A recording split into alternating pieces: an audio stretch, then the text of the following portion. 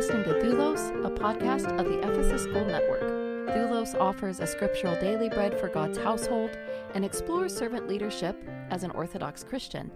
I'm Holly Benton, your host and executive director for the Orthodox Christian Leadership Initiative, and co-host Father Timothy Lowe, retired priest and former rector of the Tantur Ecumenical Institute in Jerusalem, brings you this episode today of Doulos. Hello, Father Timothy. Hello, Holly. Here we are, second week of the new year. That's right. We are recording this episode in this new year of 2023. New Year's, of course, offers a chance to consider life's priorities and reflect on behavior changes and better habits.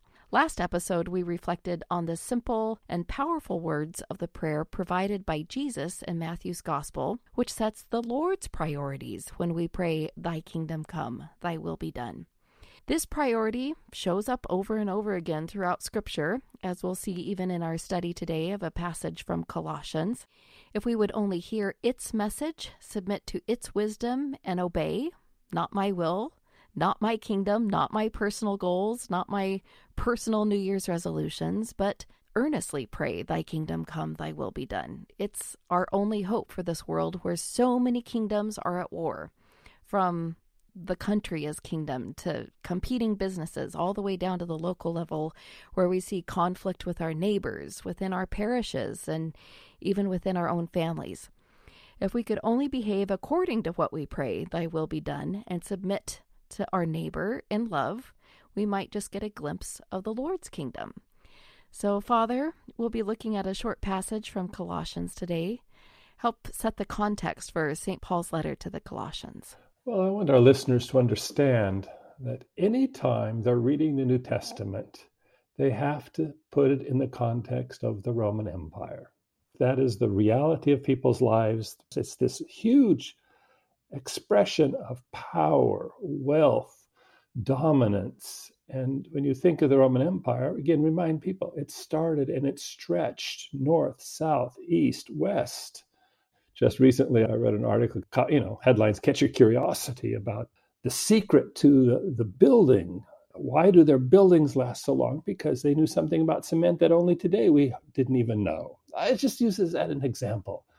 I've walked Roman roads. I've visited ancient Roman cities from Jordan to Spain to, of course, Rome itself. So that context is important because that is going to be the reference point in Paul's discussion. And the people he's addressing are Romans, are coming from that context, either as slaves or either as citizens or some other relational capacity with this massive empire that extended through multiple countries, languages, and people. And so that's important to remember. And we'll talk more about that context because Paul's going to reference it in his letter here to the Colossians. I find that the Apostle Paul really has a marvelous way of connecting all the dots from the grand vision set by God the Father, his instruction, his kingdom, his will, and what this means for a community, a group of people established by his instruction, and hopefully working together to carry out his will, and then all the way down to the individual responsibility to behave as one redeemed by God, established by God. So I would encourage everyone to read the entire letter of Colossians. It's only 4 chapters long. Colossians chapter 3 begins with the grand vision. If then you have been raised with Christ, set your mind on things that are above, not on things that are on earth. And then later he continues where we begin our reading at verse 8. But now put them all away, anger, wrath, malice, slander, and foul talk from your mouth. Do not lie to one another, seeing that you have put off the old nature with its practices, and have put on the new nature, which is being renewed in knowledge after the image of its Creator. Here there cannot be Greek and Jew, circumcised and uncircumcised, barbarian, Scythian, slave, free man, but Christ is all and in all. Put on then, as God's chosen ones, holy and beloved, compassion, kindness, lowliness, meekness, and patience, forbearing one another, and if one has a complaint against another, forgiving each other, as the Lord has forgiven you, so you must also forgive. And above all these, put on love, which binds everything together in perfect harmony, and let the peace of Christ rule in your hearts, to which indeed you were called in the one body, and be thankful. The apostle covers a lot of ground in just a few short verses here to set the vision for what is changed, what no longer applies, how we no longer behave, and then what now applies, the new way of being, even our mindset and the categories and the way we interact with others. There cannot be Greek and Jew, circumcised and uncircumcised, barbarian, Scythian, slave nor free. And I looked at this word Scythian, and I understand it's the most barbaric and wild of the barbarians, related to people of Scythia, which is now modern-day Russia, which is poignant even for today's discussion. To this day, we all look down our nose at people who are different, considered less than, categorized so that we can manage our opinions about such groups of people, the Democrats, the Republicans, the immigrants, the ethnic groups. And even in the church, we categorize the cradle and the converts, which likely doesn't carry the same kind of emotional threat like other categories, but it is divisive nonetheless. But the apostle here says, if we have taken off the old and put on the new, and I notice that it's not old nature and new nature, it's the old and the new, there can no longer be these functional categories of Greek and Jew and others that he mentions. The categories no longer divide, because if the peace of Christ rules in our hearts, we function as one body. So say more about this punchline here in verse 11, Father Tim. Well, we briefly addressed the issue of context, the Roman Empire, and now you see how St. Paul elaborates that into categories: Greek, Jew, circumcised, uncircumcised, barbarian. And I'm glad you mentioned Scythian, because that's a punchline that people may not realize, because, as you say, the wild barbarians, an area that not even Rome has conquered. Okay, so it's outside the Roman Empire. And Paul is already teasing and saying, well, the gospel has succeeded where Rome has not succeeded. So it's a nice little jab that Father Tarazi says in his commentary on Colossians, just again to make a point. Now, within this context, it's not like those of us who grew up in Christian households, right? And I don't care, Protestant, Catholic, whatever. For example, I would say there was never a time where I didn't believe in God. It was just part of my reality, part of the life of the family I was raised in. It was always there. And then you're baptized at some point. Of course, we Orthodox baptize infants, and most people, therefore, cradle as another distinction you made, because, again, how we define and divide ourselves, which is all just human and therefore of the flesh and not of the spirit. But this idea that we really didn't have an old life that we were leaving behind, okay? But that is not the context here. The context is people had a different life. They had their pantheon of gods or their other cults or their other syncretistic ideas. Gnosticism was rampant as well, and then Judaism itself.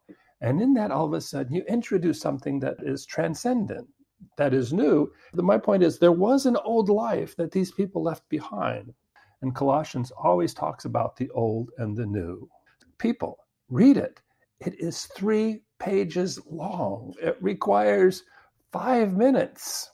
I can't believe that. We never read something in its entirety unless it's a novel. And then we binge read, or worse, a series on Netflix or Amazon, where we'll take a whole day, especially if you are secluded inside because of weather, and we'll binge something. That's just part of our lingo now. Binge the Bible. 3 pages. Read it, so that when we talk here, this chapter starts with, your life is hidden with Christ in God. In other words, the life that you understand is connected to this person who is an anti-Caesar, i.e. his counterpart, the negative one. This is how St. Paul is presenting the gospel. And people who have left the power, the security, the slavery, whatever it is of their former life, and now are adhering to something else, something new. And notice that it's not about mental knowledge. And this is a problem for those of us who are trained. You're a seminary grad, I'm a seminary grad, who therefore are trained in mental knowledge and awareness and detail that is really beyond what is functionally necessary for our life and certainly even for our ministries. But that being said, it is not about that. And you have constantly said here, it's about the instruction, the Gospels, the teaching, living it. And that's why this section here and all of Colossians is just a continuation of the Lord's Prayer, which you reminded our hearers that we did last week. What does it mean to be a new person? It is solely behavioral, okay? And that's why he says, put aside the old things, and then he goes into the idolatry and the anger and so on and so forth, and put on the new things after the person of Christ. And so my point is that we cannot and will not ever live in abstraction or hypocrisy. And we've talked about human arrogance and hypocrisy, saying something and doing another, and therefore dismantling the very thing that we've been taught or teaching others. So that being said, Holly, when Christ appears, then we will appear with him in his glory, see, in his power. And so this idea that in the meantime, we have a business to do, and you've summed it up, and we've summed it again, the will of God, which is primarily taking care of the person in need. We know the teaching of the Good Samaritan as a teaching parable. The person in need, that's our responsibility. And then the forgiveness. And then this transforming, impossible witness. And it just shows you how much we are failing as the church. We are all one, overcoming the natural human divisions. And you pointed them out. I mean, come on. Let's cry and weep. Last week was Old Calendar Christmas, right? So if you were in Bethlehem, you were celebrating Christmas last week. If you were in Russia, you were celebrating Christmas last week. Your brothers and sisters in Ukraine, because of the invasion, are celebrating not on them because they don't want to be identified with that because it's all become politicized. The crying part comes when you see how the church is participating in the divisions instead of being the icon and the witness to the transformation, that it is Christ who is the Lord, and therefore it is he who unites us, and not just our ticky-tacky little personal interests or our identities. Okay, Greek, non-Greek, Gentile, Jew, Christian, Muslim, cradle-born, not cradle-born. I'm Ukrainian, I'm Russian, I'm Antiochian, I'm Greek, Osea. It's all that is silliness. But the truth is that means that we haven't been transformed. We have not been transformed. It is still a bit of a joke. The joke is that's the witness we give. That's the witness we give. God forgive us. Yes. Which means that Christ functionally is therefore not the Lord and the Master. And therefore when he appears, it's not going to be unto salvation and glory and participation in his life. It will be to judgment. The church. And interesting that Paul is addressing these issues now, first century, infancy of Christianity. And if it's a problem, then add on hundreds and hundreds of years of division and natural selection and parsing out and competition. As you know, I've lived in Jerusalem many years, and so I've been to Bethlehem on Christmas. They do a midnight liturgy, actually. I've had my kids resting in the cave of the Nativity because it's too cold. And we didn't live close by, and we didn't have enough money. This is a long time ago, and so they're there in the Nativity Cavern itself, huddled while the nuns are chanting psalms. But the idea is this transformation of the Lordship of Christ. And it is only manifested when he rules in our behavior, and we acknowledge that. But that means putting off the old and putting on the new. Paul repeats himself in these 3 pages of his epistle. He talks about putting off the old man. Sometimes in English, he translated nature, which is nonsense. You put off the old man. That is with the flesh born of the seed of Adam, and put on that which is born of the seed of the Spirit. Now, baptism, of course, is the beginning of that. Honestly, sometimes I could easily just say infant baptism really is just questionable for this alone, because you leave your old life consciously and you move to a new life, and you commit. You give up the lordship of Caesar, or your Caesar of your generation, which would be our government, you see, our military power of whichever country we're living in, and you replace it with the lordship of Christ.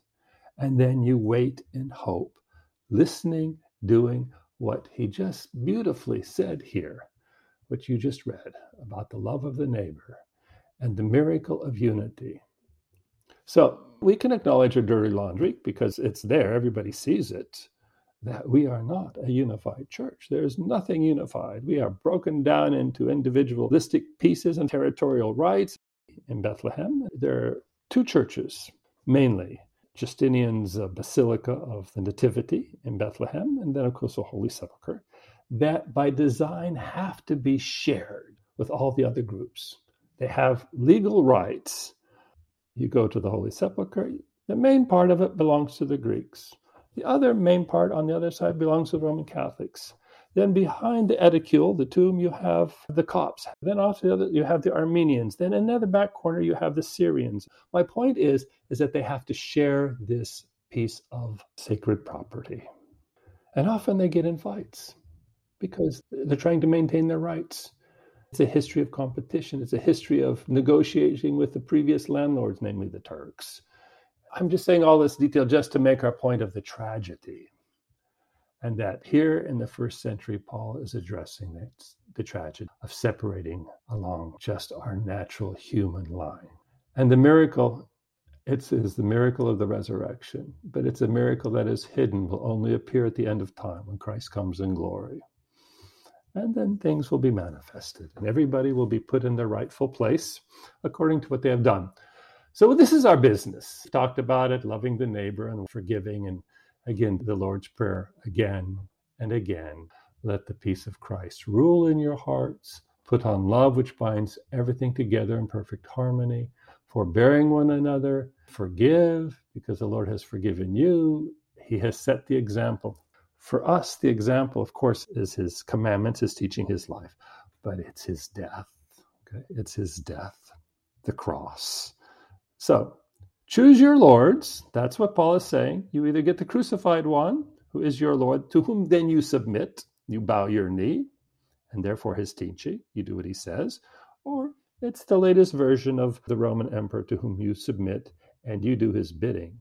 The difference is he will force you to do his bidding, and here you have the option. And therefore you must say, Amen, not my will, but thy will be done.